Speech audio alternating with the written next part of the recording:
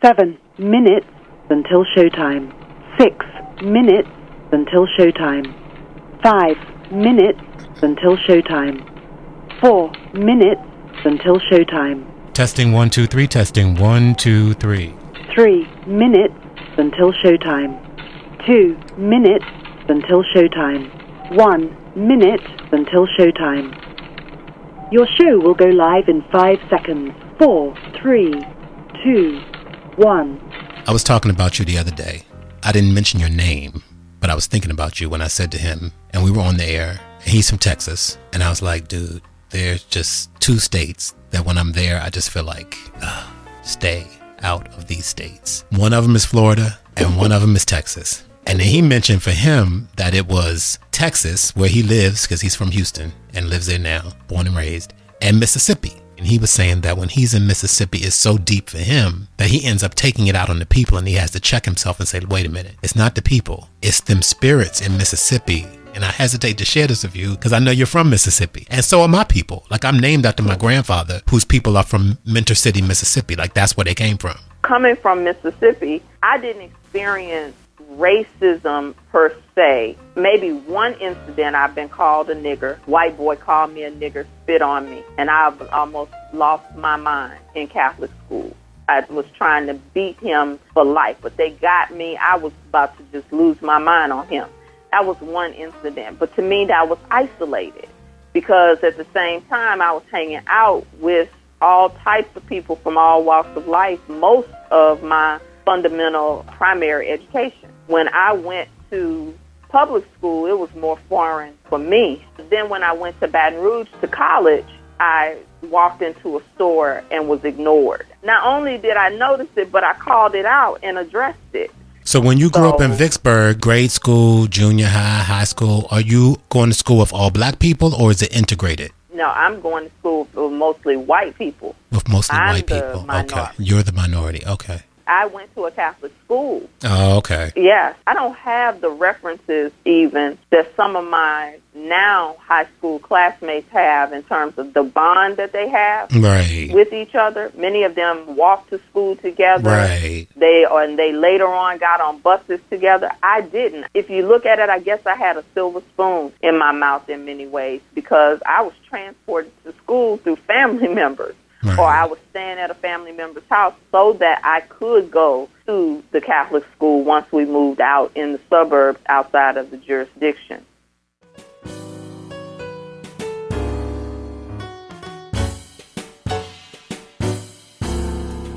Happy being alive, loving those positive vibes, with a man who don't mind taking a chance. It's Robert Wesley Branch.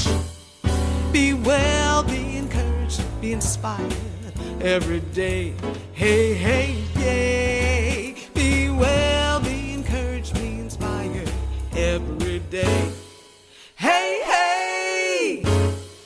It's the Robert Wesley Branch Show. Ms. LaTanya Taylor, you know, it's funny for me because, you know, you can start like 15 minutes before you're supposed to go on, right? And when I had co-hosts, I don't have co-hosts anymore. I think the last co-hosted show I did was with you in 2019. I think that's the last time I had co-hosts. Oh, wow. Yep. I think you were the last one we did as a co-host group. And Maisha has since passed away. So that was sort of the end of an era right there. But so we have 15 minutes before we can start. So we all get on and chat and try to organize ourselves. Because usually, traditionally, back in the day when I first started, nobody knew what we were going to talk about. Like, they didn't know. I knew. I had planned the whole week and the whole show, but they didn't really know. So they would find out like 15 minutes before we were going to start. And today, you and I don't really know what we're going to talk about. We say we're just going to see where the spirits are and see where they take us. I like that. Okay. Yeah. Okay, cool. Now, do you have a jump-off question? Because I do have a jump-off question. Or do you just doing total Rhema? I'm on total Rhema. So, all right. So let me go here then, because I'm curious about this with you. You've been here. This is the third time we've gotten together in this space. The first time was in November 2019. We were talking about your book, My Juicy Rebirth, which I have right here in front of me. Then a year later, December 2020, you were here with Brother Breedlove, and we were talking that day. We're averaging about one of these conversations a year. So, okay. Yeah, so this is going to last us. If we don't do it again for another year, this is going to be what this year was for us. Until I have you on, yes. Yeah, oh, I'm so down with that. All yeses on this end, so no worries. I'm curious because I look at you and my experience with you is about 4 years old now. We've known each other for about 4 years. So we're still getting to know one another. And you're one of the people in my life that I do not consider a traditionalist when it comes to spirituality. I grew up with a lot of traditionalists. And when you were here, you were telling us about your journey, going to Catholic school as a young girl and then growing up into Muslim faith. And now just being sort of syncretic, sort of putting things together and rooting in a different tradition. I'm curious, as a non-traditionalist, if you even see yourself as a non-traditionalist. I see you as a non-traditionalist. How do you use, because I've seen you do it and I hear you do it, I'm just curious if there's some philosophy or theology behind it. How do you use the Bible now as a spiritual seeker on your journey? Oh, I love that question. I don't consider myself a traditionalist, although I have come through very, typical traditions that most people have come through. And I see the Bible now as a book of codes. Mm-hmm. And I now understand that the Bible reveals itself to you at your level of consciousness. And so when I look at my own journey, how I understood the Bible is when I was a child, I spoke as a child.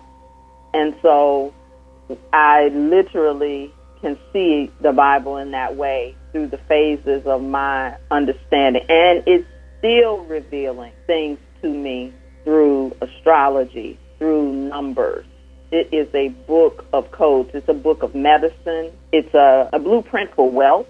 The way that the Bible does family in terms of inheritance and through land and cattle and those types of things. Those things really are foundational even right now. Yep. We just have gotten so far away from it, and we don't have an understanding of what marriage really is, which is a contract. Whereas it used to be a contract between families, it became a contract with the state because we are considered wards of the state.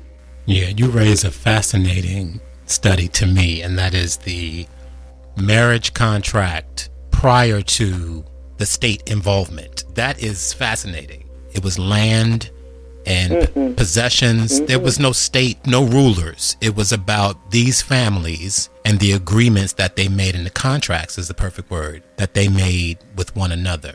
Prior to the state involvement, families dealt with that. And even now in certain African societies, that dowry is real. Those families come together and look that over very closely. What is this man offering? Right. In a lot of our traditional cultures, especially Africa, those men still have to present. They have to first be approved of by the oldest brother before you can even meet the father. You have to be approved of by an elder. And that might be an older brother. It might be an aunt. And you have to present a dowry. And then the dowry has to be acceptable before in a meeting with the family. So you're absolutely right. Yeah, so that takes us right back to what you said about codes. The Bible is a book of codes, which I totally see and experience it that way too. It's a big cipher. You did say something that is fascinatingly true and profound and powerful. The Bible reveals itself to you at your own level of consciousness. That's truth right there. The Bible reveals itself to you at your own level of consciousness. So if you bring a teacup to the ocean, it'll fill it. If you bring a bucket, that's right, it'll fill it. If you back a dump truck up to the ocean, it'll fill it. Whatever you bring, it will fill. And I see that in what you said. The Bible reveals itself to you at your own level of consciousness, digging deeper in that space. So does that mean, and this is a question, that you see Jesus as having walked the earth as a historical person, or Moses having walked the earth, or any of the prophets having walked the earth as physical people? Because we don't have any of those bodies. We got King Tut, but we don't have Paul. Historical figures, we do not have physical proof of them. So how do you work with that in your consciousness as you work with the Bible? Well, that's a very good question, because had you asked me that question as a new metaphysician, I would have answered yes. I see him as a Nazarene who we consider our elder brother in terms of history. But as I have gone on to study more of ancient Kemet and understand that those stories have been borrowed by Western culture and exaggerated, that there was no actual Jesus story, it was Horus. So I believe there was a Nazarene. I don't know that he was called Jesus, you know, with the way that that story has been positioned, told, exaggerated. But I do believe in Christ consciousness, because I believe Christ consciousness begins in the cosmos and extends through different cultures and societies. I don't believe that there's one. So, yeah, I think that was there a Moses and all of that? I do think that there were these hysterical figures who are documented to have been influential during that time. Were their names exactly what we have been taught to call them? You know, that's debatable. And I study energy. As a metaphysician, okay, fine. We have Moses, we have Jesus, we have Aaron, we have these different roles. What do they represent in the metaphysical? Then I look at the metaphysical representation of that particular energy. That's what has been my spiritual food and my translator to be able to sit down with anyone. Because once I understand energy and universal law, then I'm able to continue to elevate beyond this physical density of stories, because stories are subject to all types of data and verbal translations that have been missed, written translations that get omitted. Energy, though, just like we say, it never ceases, it never dies, and it continues to elevate and change form. You said a lot there. You said a mouthful. There's a brother named Bobby Hemmett, and Bobby Hemmett, in his teaching, sort of gave me a technique that works for me. And he said, read the Bible like all of those people and all of those stories are happening inside of you. I look at the energy of whatever the story is and see where it's happening or has happened or may be beginning to happen in me. That's how I've learned to read and use the Bible. I'm not married to the idea or the belief that Jesus Christ was a historical person who walked the earth. I'm not married to that. He may have been. Right. In some iteration like you described, with some variation of that name, with some milestones in that story. That may have happened. Because thoughts are things, the energy that has gone into Christ and that story over thousands of years makes it very real, energetically. Whether it's true or not is real. Yeah. Just because of the energy that has gone into it, it has fed that mythology. So that is a power that you can get some effects and things from, because energetically it's giving and receiving power from the people. All these years. Absolutely. All these years. Staying with that, because there are traditional Christian people, it goes outside of the religious programming that was a part of many of our lives. And if you don't consciously grow and go beyond that, that will forever be your framework. Iyanla and I joke about this all the time, because when I first met her 20 plus years ago, I was that traditionalist. So she would be talking to me about these things and I would be looking at her like putting garlic and crosses in my mind up between us. I would be like, I don't know what she's talking about. I loved her, so it didn't matter. That is so surprising. Oh, yeah. And that's so interesting. It's so interesting to hear you say that, because I do the same thing. Like when I'm talking to people and I'm translating and I'm thinking they'll get it. But I have to remember that there are people who are inside having the reaction that you are having. Yes. That you used to have. Yes. Yes. Can you describe that? What's going on in your mind when you hear someone for the first time talking like that? I first heard it before Iyanla. I heard it with Maisha, my co-host, because she introduced me to a lot of things before I even met Iyanla. But with Iyanla, when I first started hearing her talk about these things, this was a time when it was scandal around her with the traditional black church. And I, at that time, was in the traditional black church. I was so angry. Yep. I remember that. I was so angry. Yep. And so when I met her personally and started interacting with her, it was in a professional context. In our personal time, because it was both immediately. It was professional how we met, and it was friends at the same time. Like our souls were just like locked. So we're doing this dual tracking. We're working together, but we're also getting to know each other on this totally different level. And she would be talking about these things, and I wasn't receiving any of it. But what was new with her was I wasn't rejecting her because of it. That was my step out of that Christian mold. You're taught to, if people aren't coming over, you reject them. You don't fellowship with them. But I didn't do her like that. I was like, I don't really get what you're saying. I don't really feel that. I don't see that. I don't know nothing about that. But all right, I just kept moving into deeper relationship with her. I wasn't judging her. And it was all just sort of going in. I was doing my work on my end, and as the years would go by, it was just Maisha was still in my ear, Iyanla was in another ear, and I was having my own awakenings and things started happening. But I knew her for a good 10 years before I even had a spiritual awakening. It was pretty much that length of time that I would sort of hear a lot that she was talking about, but I never really received any of it as being true for me. I really appreciate you sharing that. Oh, it's true. It wasn't until Fix My Life, because that's around the time I started with them in 2013. I had a spiritual awakening 10 years ago, this June. It was the year before, about 9 months before I started working with her on Fix My Life is when I had my spiritual awakening. So at the beginning of that, look at that divine timing. We were just right there. Like I was just there from the beginning of my experience with Fix My Life. And that's part of that magic. Like I needed all of that pre-work to happen in my life before Fix My Life could even operate on that level with the two of us. I will say my intention for coming on this show today was to be able to share with you another layer that I've never shared before or shared publicly or, that type of thing. And one of the things that directly connects to that intention is when I first started my journey, I was so naive because I had my awakening. And you could not tell me I was not on the journey to awaken the world. Right. That was just my role, to be an awakener and to be a bridge builder, because for a long time, I feel like I have been spiritually multilingual.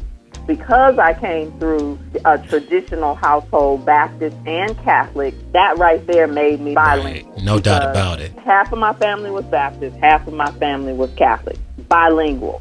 We coexisted. We would be singing gospel songs, having church, and go right on to St. Mary's Catholic Church in Vicksburg, Mississippi. And then sometimes we would go and meet my mom at her church. I never went to church with my mother for years. I went to the Catholic Church and then met my mother at her church. So I would leave one energy and move right into another. So that's my life when I started off. Right. And then later on, I studied Buddhism on a plane on a summer trip. Like, your mom sends you off to catch a plane. Who knows that the other young lady, a couple of years older than me, would be a Buddhist. My young self was curious. My interest was piqued. Before the flight ended, I think I knew the chant, Nam-myoho Renge Kyo. Okay? Wow. And so I was intrigued, and I got a chance to spend time with her in D.C. I would leave Mississippi and come to D.C. So this would be my journey. The world religions became a part of my journey, my spiritual travels. And so coming into the Nation of Islam, we studied both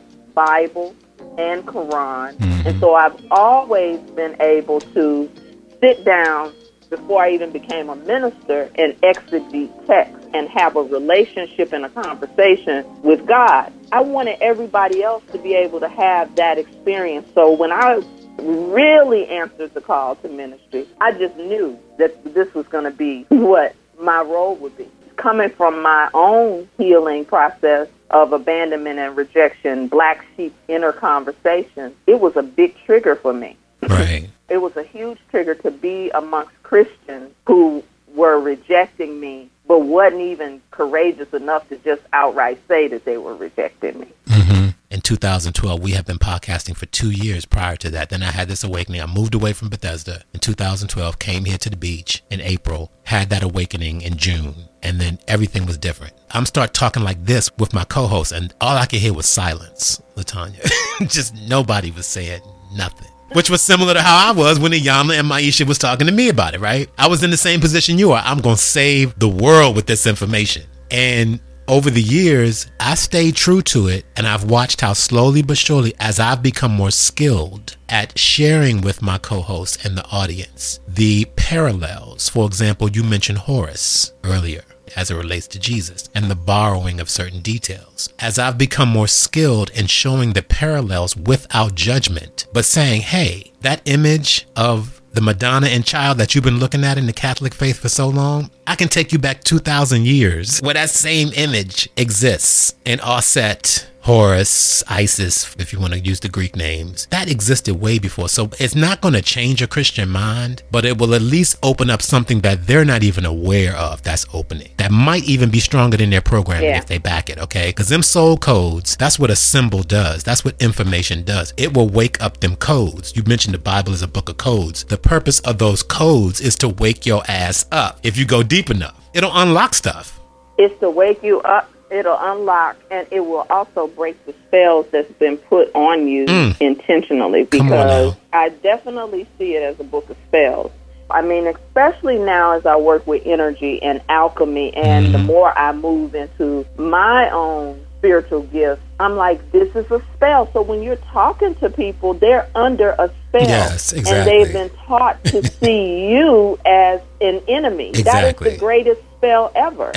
And I do believe that's why the word says, study and show thyself approved, because there's nothing like being able to break the spell off of yourself. Because when somebody else does it, then another one can be put back on you. That's but it's hard when you break a spell off of yourself for somebody to come put another one on you. Okay, so let's go here. All right. I came up through the Christian tradition. I still identify as a Christian because my mother introduced me to deity through the Christian experience. So that's where I learned everything I know, and subsequently unlearned a lot of it, but that's why I still identify as a Christian. And yet I can elevate outside of the corners of that Bible and the corners of that theology and elevate to a cosmic citizen and not have conflict with my Christianity. I don't consider myself a member of the Christian church. I do identify with Jesus, although I'm not wed to Jesus being a historical figure. I do see Jesus. So do I. Yeah. And I don't deny Christ. Like, I don't say Christ never existed for all the reasons we just talked about. Oh, energetically, Christ is very real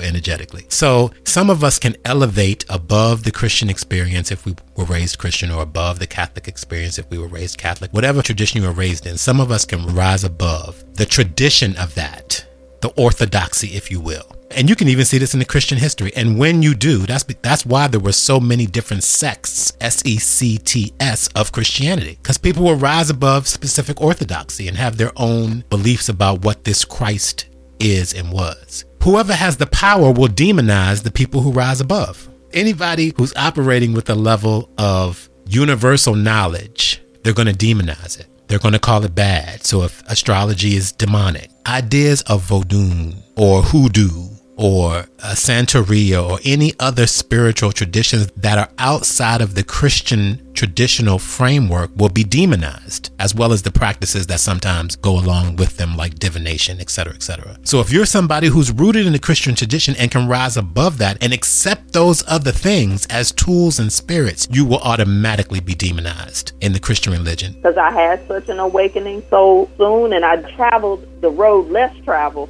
so early in my life that I was always the weird one to a degree in whatever circle I was in. When you awakened, did you go back to Iyanla to say, I'm open now, I'm ready now, I see it now? Did you do any type of acknowledgement?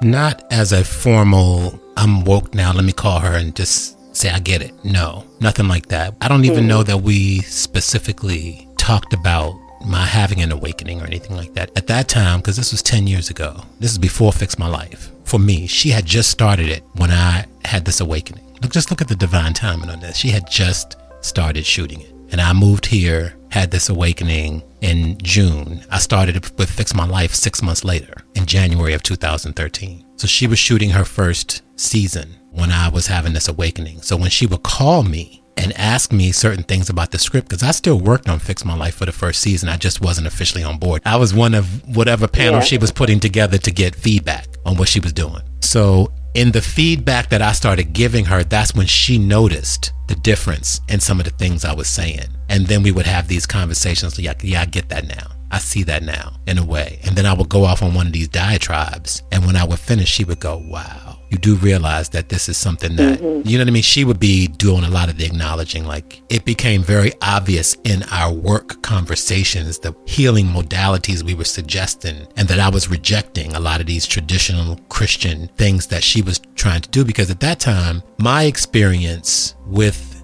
traditional Christians in Iyanla is that there is a side eye for a lot of traditionalists with her. There's a side eye in my experience of this where I sit and watch this. There are a lot of people traditionalist Christians who see the value in what she does and love her for what she does and are entertained by what she does. Would they invite her to the church to speak? Would they invite her to home for dinner? I don't know. Would they bring her around their other Christian friends? I've seen side eyes. You know what I'm saying? I've seen side eyes. What Iyanla gives off energetically is unlocking codes and demystifying these ciphers. She's feeding them on a level that they're not getting from their Christian faith, and they don't even know it. It's fire shut up in my bones. I don't even have to be deep about this. She can put that fire in there. That's a gift. You do it when you preach and minister and are in your gift. People get that fire shut up in their bones. Something happens in them. That's what happens when we do our gift. And so she has that, but I think a lot of people have a wall between them and her because of what they perceive and they don't really know. Because if you're not in her inner tradition, you don't really know where her spiritual practice is. I don't even know what it really is. They only know names.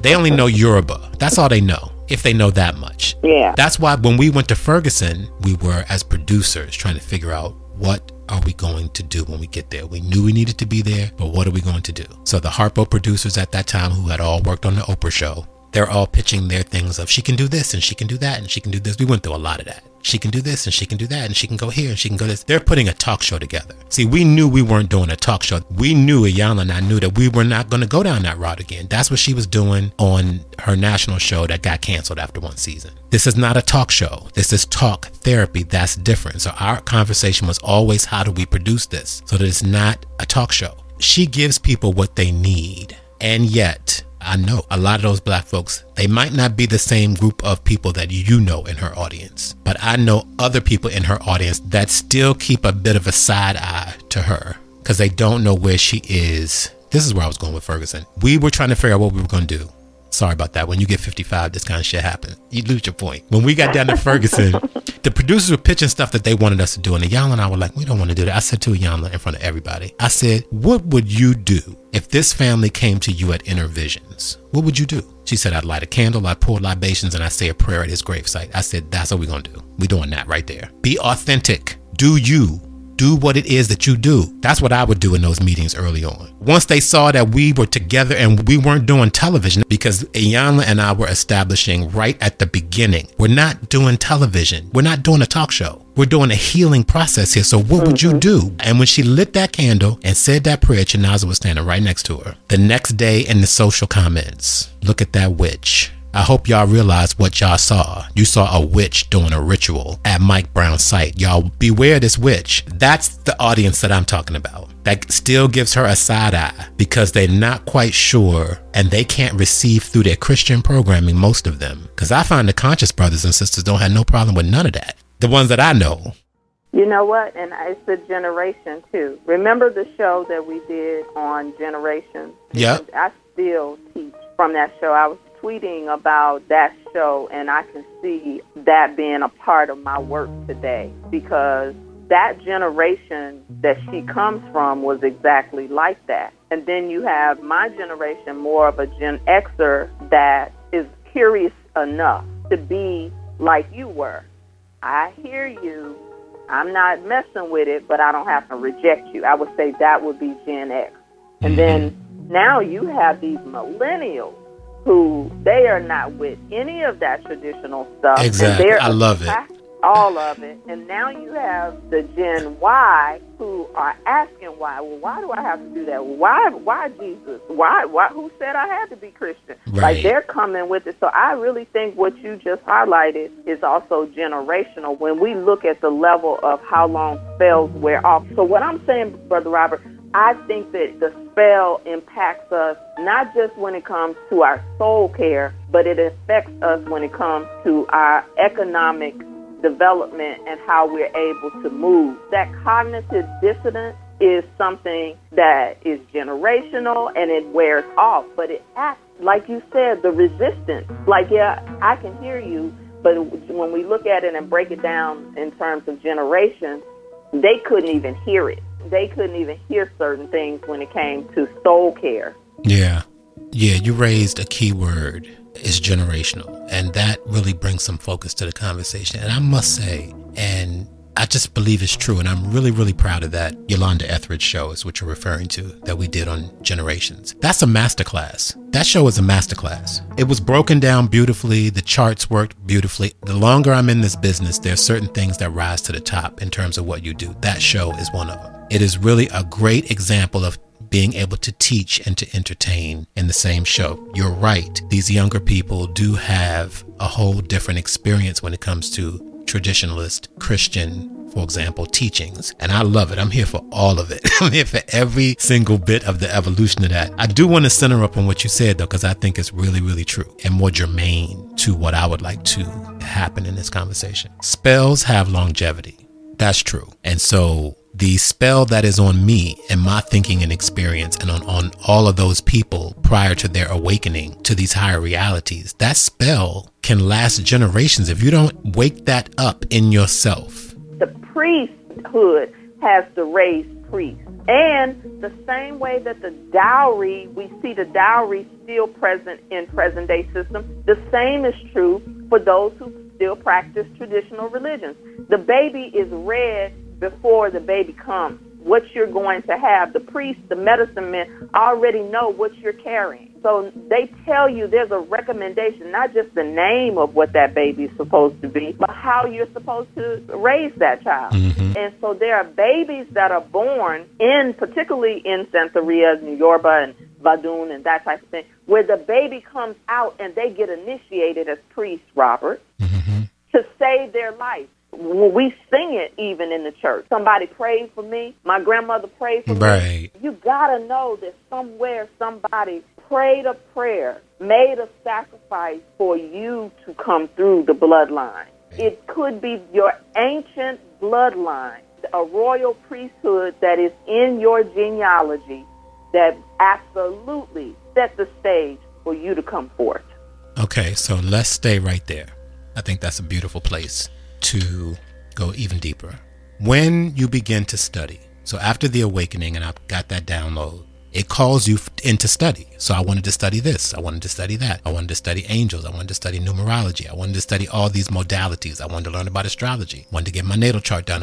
Everything was all just there. Like, do it. So you set about a course of study of doing it. Get the natal chart done, study every aspect of it. My natal chart was like maybe 7 pages when I got it. It's like almost 100 pages now. But that 93 edition is study that I've done and added to it and lived a little bit and added some experience in there and changed a little bit of this language and moved into this. So it's an organic thing, this soul that you're growing, these lessons that you're learning, and you begin to grow and understand this knowledge, and it brings power. And it adds to, eventually, the senses that you were socialized into, the 5 senses that you know about. It adds a level of intuition. It adds clairaudience, where I can hear things before they're actually said out your mouth. These other powers come with this study and really coming into deeper understanding and knowledge of yourself. I find that if you're skillful enough, you can use the Bible to make the correlations of what you're experiencing and some of the symbols and things. As you talked about the Bible being a book of codes. When you're of consciousness and you see it that way, taking that knowledge and trying to bring it back to people who, let's just say in the family, are not studying in that way and don't know these things. And the times when I've done that, I can see my family members looking at me like the same way I was looking at Iyanla. They love me. They're going to always ride with me. But this stuff right here that I'm talking about, I don't know. And I get it. Like, I totally get it. At the same time, I don't want to not be authentic with that. I want her to know what she has raised. I want her to see as much of me as she can. I'm not going to hold that back because I think she can't relate to it. I want her to see it and all of what it is. I want the whole family to see it and all of what it is. I'm not going to hide that from them. My mother, with her being an elder in her 80s, she still doesn't fully understand everything I do, the depths of it. Right. And so one day I put on my YouTube channel, and she was like, wait a minute, that's you. I was like, yeah, Mom, that's my YouTube channel. Go back to that. Like, oh, okay. So I put on a couple of videos. I have a video clip of my mother watching me. It was so emotional for me because I was watching her almost like see me, be introduced to me. Yep. She did not want me to turn it off. She was receiving the teaching or whatever I was doing that day. She said, Lord, have mercy. I did not know my child had all this in her. Lord, have mercy. I didn't know you could even talk this much. Lord, have mercy. And she cried.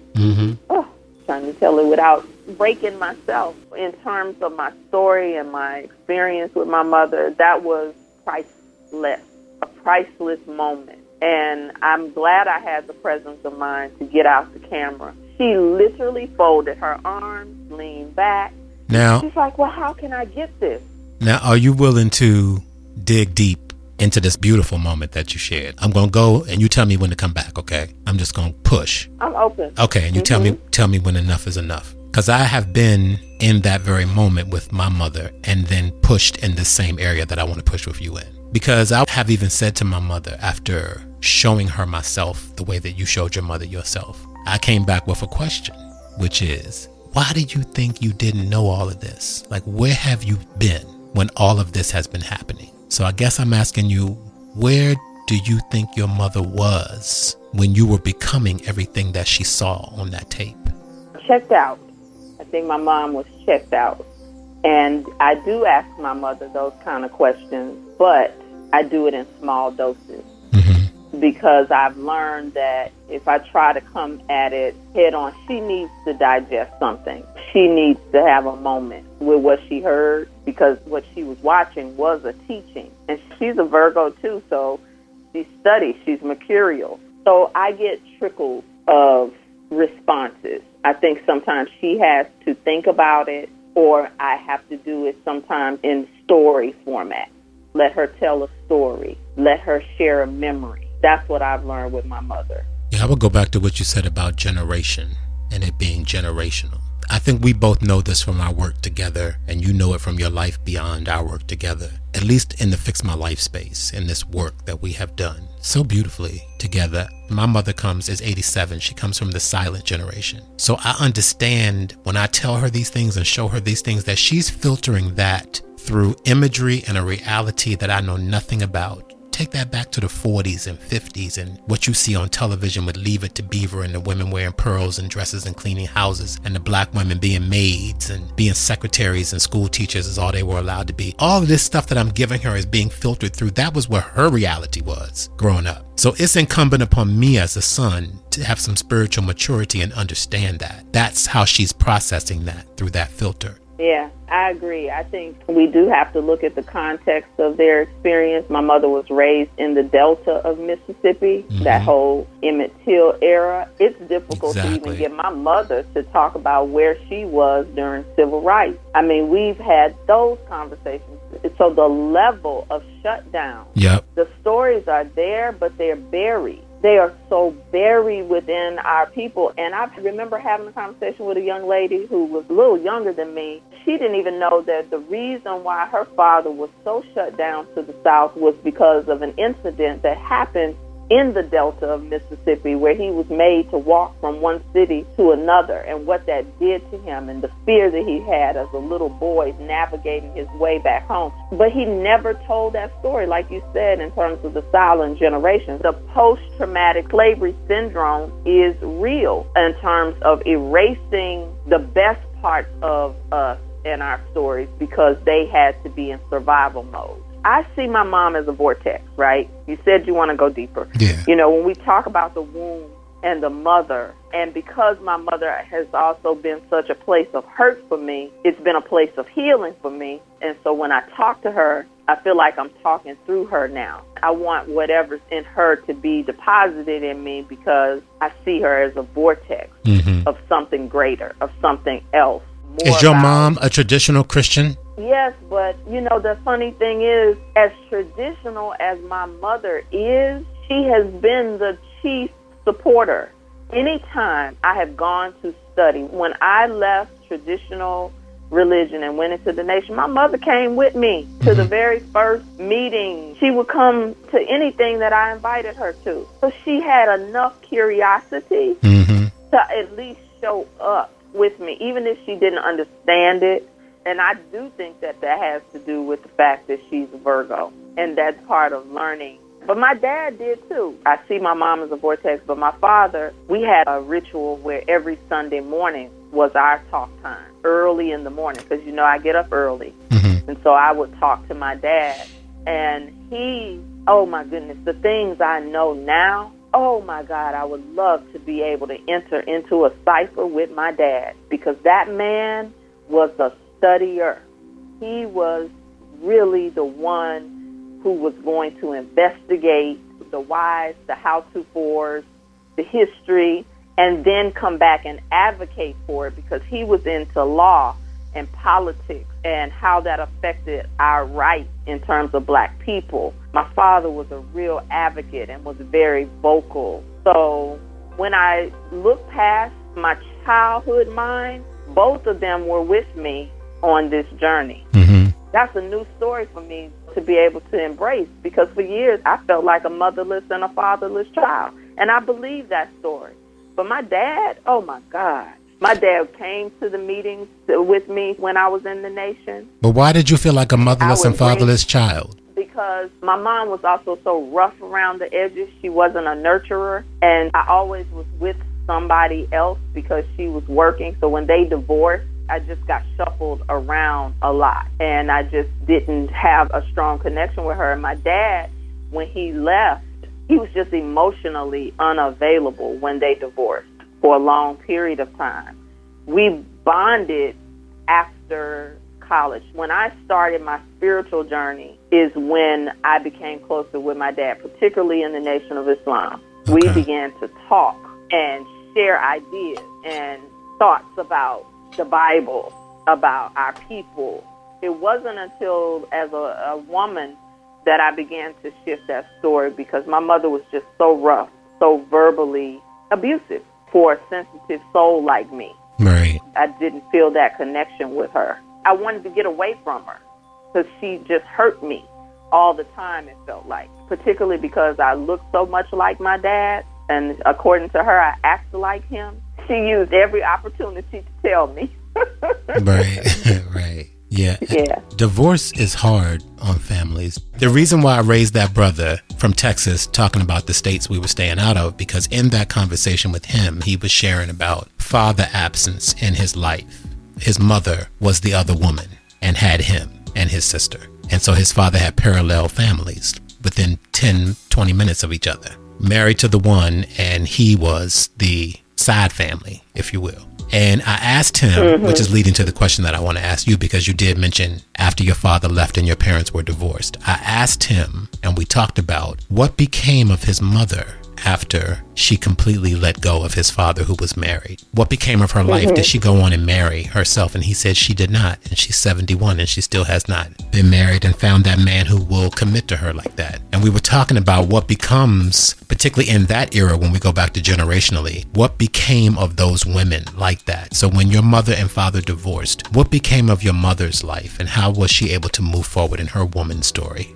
My mother, she moved on. That's why I'd say I come from, when I write in my book, I come from a clan of goddesses. They were spicy, dicey, and she'll tell you now, if she's like, if I had these good knees, I would have me a man in a state here and a state there. And my mother was heartbroken, though.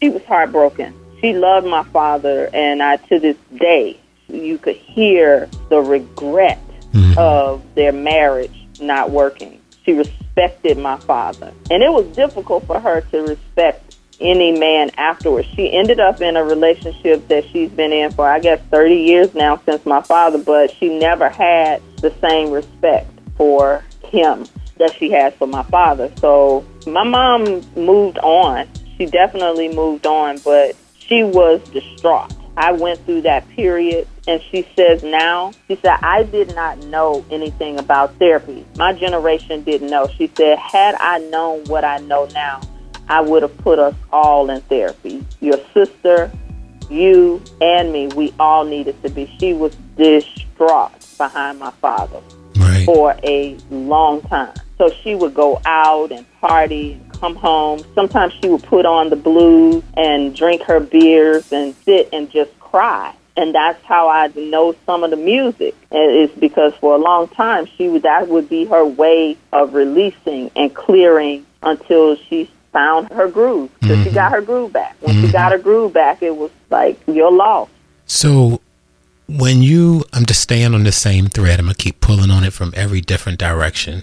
When you find yourself interacting with somebody, and they may or may not be aware of this, but essentially they're fighting their Christian programming to be free. They're trying to get free. And you can see that it's this construct that they're operating within that's actually limiting what they really want. Absolutely. What do you see as the effect that traditional Christian programming is having on Black people? Oh, my goodness. Think about it this way, Robert. 3 times more potent than an addict to heroin.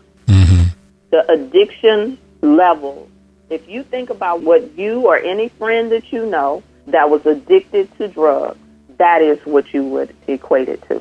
So you're saying that's the impact that religion has had on our people. It is an addiction, and even when they know they're addicted and they know that the drug isn't good for them, but they go back to it unless they have a sponsor, unless they go to the meeting. Or they have some big awakening, because it is that addictive. Okay, let's keep digging right there where it's addictive. And it's addictive because what is the effect that the Christian program is having on the people? So I think it's the effect that it has is, first, there's a level of disconnection, dishonesty, and disassociation. First of all, when you believe in a theology where you can't see yourself, you're always looking at a God outside of yourself, so you're not connected to the God in you. The effect is, I follow the rules. I do what I'm told to do. I believe that the effect it has had on us is that we are high-functioning slaves. We are high-functioning slaves. We do what we're told to do, and we don't question.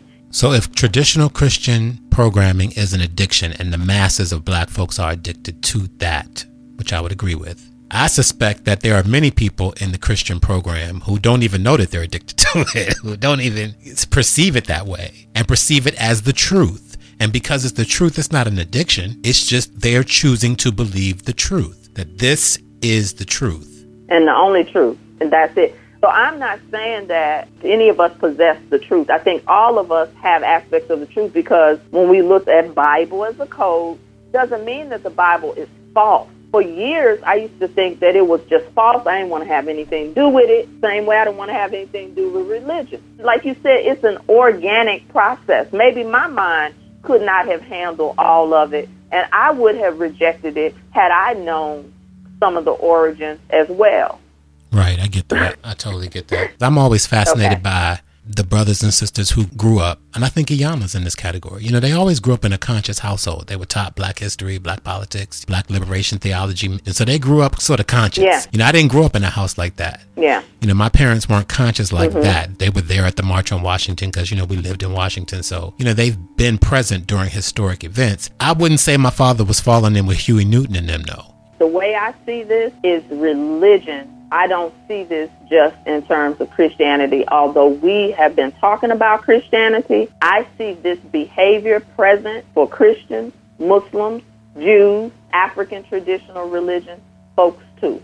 This all applies to people who have been taught and raised by dogma. Some Christians could listen to this and feel beat up on, judged, or put off by this. And I'm not saying that this is a Christian phenomenon. I'm saying that the 3 major religions have done a number on us. The first place that we have to begin is judgment, fear and judgment. Is to look at what you fear. I want to just get right down into some specific nitty-gritty here, and that is about spells. Okay. Because to me, part of the addiction in the Christian faith, and I keep going back to that because that's where I came up in, and that's where I know specifically what I'm talking about without conjecture. I want to get to specifically the addiction that is the Christian program, and part of it is a spell. And we've been talking about spells. And the spell to me is, because it's personality based, it has you looking to a leader and the messenger instead of the message. And if people would ground in the messages, which are timeless throughout generations, and frankly, the messages have come through different avatars. Krishna, Buddha, Zoroastrianism. It's just timeless, universal, cosmic wisdom and spiritual law, as basic as gravity. All these principles. With Christians, that program is such a spell because they're only reading the Bible. So the Apocrypha is off limits to them. Any book that is not sanctioned from the Catholic Church is off limits to them. They're following this dogma of demonology. That's control. That's the control of the Catholic Church. Until Christians read beyond the Bible, use the Bible as your main reading if that's where you want to stay, but read the Apocrypha, get the Book of Enoch, get all of these other books that were banned by the Catholic Church and read them too. So if you could demystify the very thing that they're afraid of, I believe that would break the spell. So anything you are afraid of, then you are going to move away from it. But what if you were able to take a second look at the thing that you are afraid of from another eye, listen with a different ear, and almost even look at what's happening in your own life or what's happening in our community. And because if you look at what this fear does, it makes them very hypocritical and very vile in terms of the way that they handle other people who aren't like them, whether it be Christianity, Judaism. I used to think about that in the name of the things we do to one another, the wars that have been started in the name of religion. Mine is better than yours. I think that could stop the addiction right there if we would just investigate the fears a little bit more. And you say it's through reading. For some people, it may be a conversation. For other people, it may be traveling abroad and experiencing other cultures. And tell me you don't feel God. Did you feel God's presence in that song, in that drum beat? Okay, can you just let that be for a moment without judging it as devil, demon, wrong, right, or any of that?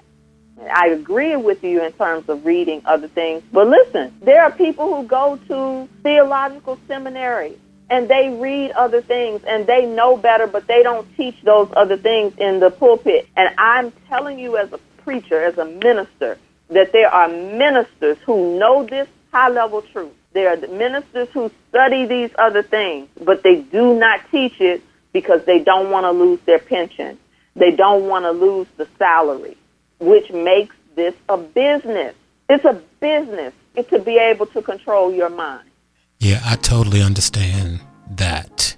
I think that religion has a good purpose for a human being. If you're a human being and you're born into a family, 9 times out of 10, you're going to get handed whatever that family's tradition is. If it's Christian, if it's Buddha, if it's Judaism, whatever it is, that's what you're going to be handed. In your case, you were handed a couple of things: Catholicism, Baptist tradition. You had some choices, but generally, the purpose of religion is to introduce you to deity through mythology, whatever that mythology is. And that's a good, noble purpose, and you need it as a human being to be introduced to the idea that there's something bigger than yourself as a human being. That's important. How you choose to go further deeper into that institution of that particular religion, that's on you, because the deeper you go, the more indoctrinated you become, just like going through the educational system. That's not education. A lot of it is indoctrination. The deeper you go into these religions, you're going to get indoctrinated, and you're going to produce exactly what you're indoctrinated to produce. There's something that opens up in some of us, because I wasn't indoctrinated. I was indoctrinated when I met Iyanla. But there's something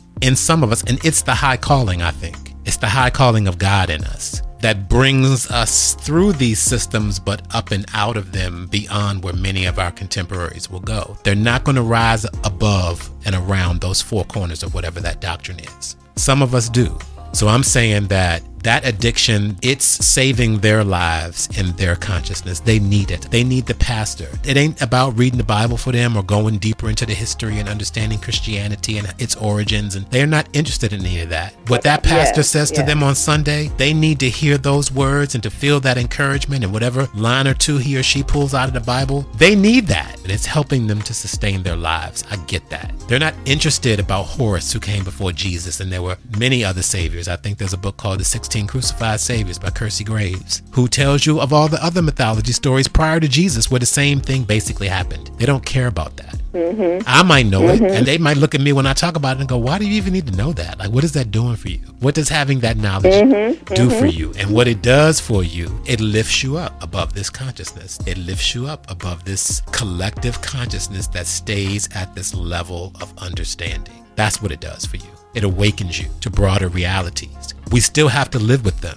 They still have to live with us. We have to coexist. People who are in that matrix and people who are not. Remember, we started this conversation saying I wanted everybody to awaken, but I have since learned that that's not everybody's destiny to awaken in this particular lifetime. Yep. And that, too, has been freedom for me, is to let people be, because those who are intended to awaken and break those spells, that's a special group of people. And so there is the one in every family and in every bloodline. I believe I'm called to the one. I was the one for me, becoming the one for yourself. And when you look at the matrix is built on ones and zeros. Even when we look at ancient mathematics, they did not do the number system the way we did it. They used ones. So when we even talk about one in terms of numerology, what the one is, the one mind, the one God, the one power, the oneness, the atonement. I do think, Robert, that everybody is not supposed to necessarily be awakened. Everybody has a role to play. That's right. There's always been an element, that's called the elect in my framework, who have this level of esoteric knowledge. They're the keepers of it. You can't share that with everybody. Everybody is not responsible enough to operate on this level. You're not judging them. There's always going to be a remnant of us who hold this information. I call it the mystery schools. There were always initiates at different levels of mystery schools, and even the mystery schools had their roles. Right. Why do you think certain people have a spiritual awakening that we've been talking about and other people do not? I don't know. If I do know, it would sound too nerdy in terms of my answer around calcification of the brain. I do think it is a calling, but I do think that there is a calcification of our brain and our mind. And I don't think we're all supposed to wake up at the same time. That's another thing. I don't think that we're all supposed to wake up. And that's why it takes generations. And so I think that we are awakening. So you think every individual person of the 7 billion of us that are on the planet, every individual has the opportunity to have a spiritual awakening. Do you believe that? No, I don't think that everybody has the opportunity. It says many are called. It didn't say all are called. It says many. It didn't say everybody. It's just many. Right. Yeah, I've heard this many times. When you take the average everyday crop of Africans leaving the continent during the slave trade, everything they went through from capture to sale in the New World, most of them couldn't make it. They died somewhere along that process. It's only the strongest stock from Africa that was sacrificed to America. Only the strongest of us survived that process. And so the best of what the motherland has had to offer is what was deposited to America. You know, when you look at all that we've come through, there's a spiritual heritage in the blood that is just more powerful and more knowledgeable than we are. It holds a lot of memories and stuff. And so I think the consciousness, the potential is there in each of us because the blood is there in each of us. So the potential is there. There's so many other factors that weigh against whether that awakening will ever happen for you. That's what I would call a mystery. You talk about mystery schools. That's one of the mysteries I would throw in there. Why some people go to a high spiritual level and others do not. And many of the people at the high levels, just to button this up, I think part of the Christian damage is, the addiction is, that you call those people witches and make that a bad thing. It's all these pagan practices that predate Christianity that become demonized. I think that's a spell. And that is a spell that the Christian program has put over people for generation after generation after generation, starting with the Catholic Church, for purposes of controlling the minds of the people. And that's the damage that Christianity does. That's the damage that it does to us, because it demonizes all these other methodologies that many Black American folks don't reintroduce themselves with again or find again until they do the history. Because a lot of these African symbols, which mean cosmic things, the early black folks who came over embedded them in the floorboards of churches and things like that before they were completely indoctrinated into American Christianity. So a lot of our discovery as black American people is going back to who we were pre-Christianity. And that's a journey that many of us never awaken to. It just never happens. Yeah, it's true. That's a great breakdown that you just described. I can meet Christians where they are. I understand it. I came through that system. What it does to you in the daily living of your life is not satisfying to a lot of people. It's just not satisfying what it does to you in the daily living and how you process your experiences through that Christian filter. People are doing that, have done it for generations, and I think find themselves wanting more and are called to more. I agree. If you are addicted, until the person acknowledges I'm an addict, I can't help myself, just to first be able to acknowledge I'm not satisfied. Right. But I don't know what else. Exactly. This is all I know. Exactly. I am conflicted about this particular way of being. This doesn't sit right with me. But I've been afraid to question God. I'm afraid to be struck down. Just to be able to say that in a safe place with no judgment now opens the space for new information to come to you, and to come to you in a way that is not in your face or is going to scare you even more. I think that sometimes when we become zealous, and I had a zealous period in my life, we do go and attack. We become very zealous about our approach, and it can be off-putting and make somebody look at you like you crazy. But when you do it in a safe space, to be able to hold what you believe and know that you have an option to investigate your limitations. Certain information doesn't just come to you. You have to go after it. You have to go after it. And if you don't go after certain things, these people we're talking about who don't wake up, if you don't go after certain things, sometimes it just doesn't happen for you. Yes, there are those times when it just drops in your lap and you're like, oh shit, I ain't never thought about that. But I'm talking about that awakening I had 10 years ago, LaTanya, that didn't just come to me. That wasn't just a gift. That had come after years of me seeking books and driving all the way across town to get this book from this spiritual bookstore. And I was seeking something for years that opened up for me. Yes. We have many spells and many addictions. Yes. And just because we talked a lot about the religious one, there are others that have been set in place through our habits and through our ways that we respond to things. And so I believe that this conversation is an opportunity not to be such a much and look at anybody else who's addicted, but to really be able to listen to say, what am I addicted to? We can be addicted to love. We can be addicted to food. And we can be addicted to work or achievement or appearances. Whatever the thing is, addictions are not just drug addictions or religious addictions. And so when a person makes a decision to be able to see themselves, that is the beginning of even sending a signal to your own mind that I'm willing. I'm willing to see myself and see where this is for me. And one of the ways to be able to do that is to look at where you're triggered. If you listen this long through the conversation, where were you triggered? And your triggers also help you to see your patterns of triggers or your patterns of behavior. And so I think that is the greatest place of investigation and freedom that's available for a person who's embarked on that journey to say, I'm willing to look at this.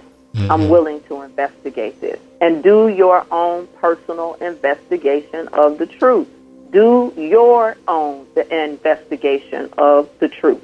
I appreciate that very much. I would like to end where we started, what you said. The Bible reveals itself to you at your own level of consciousness. Like, I think that's some true truth right there. The Bible reveals itself to you at your own level of consciousness, and your definition, the Bible as a book of codes and a book of spells. Like, I think that's really, really true. And I'm grateful in my life that I've been tapped on the shoulder for whatever reason I may know not of, to be a deep diver into the Bible and other spiritual texts. Like, I consider that a gift in my life. I really do. I know a lot of people aren't learners through the word, but that's a gift. to have a spiritual awakening. I just encourage people who are listening. It may sound the craziest thing to you, a spiritual awakening, but I guarantee you, if you seek it, you will find it. If you knock on that door, it'll be opened unto you. If you ask, you will be given a spiritual awakening. And it's unlike anything you've ever experienced. Your life will look completely different on the other side. And so will people. Not everybody's going to make that shift with you, including your family members. That's right. Yeah.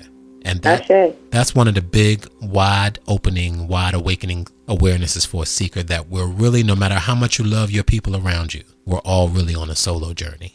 Ashe. Yeah.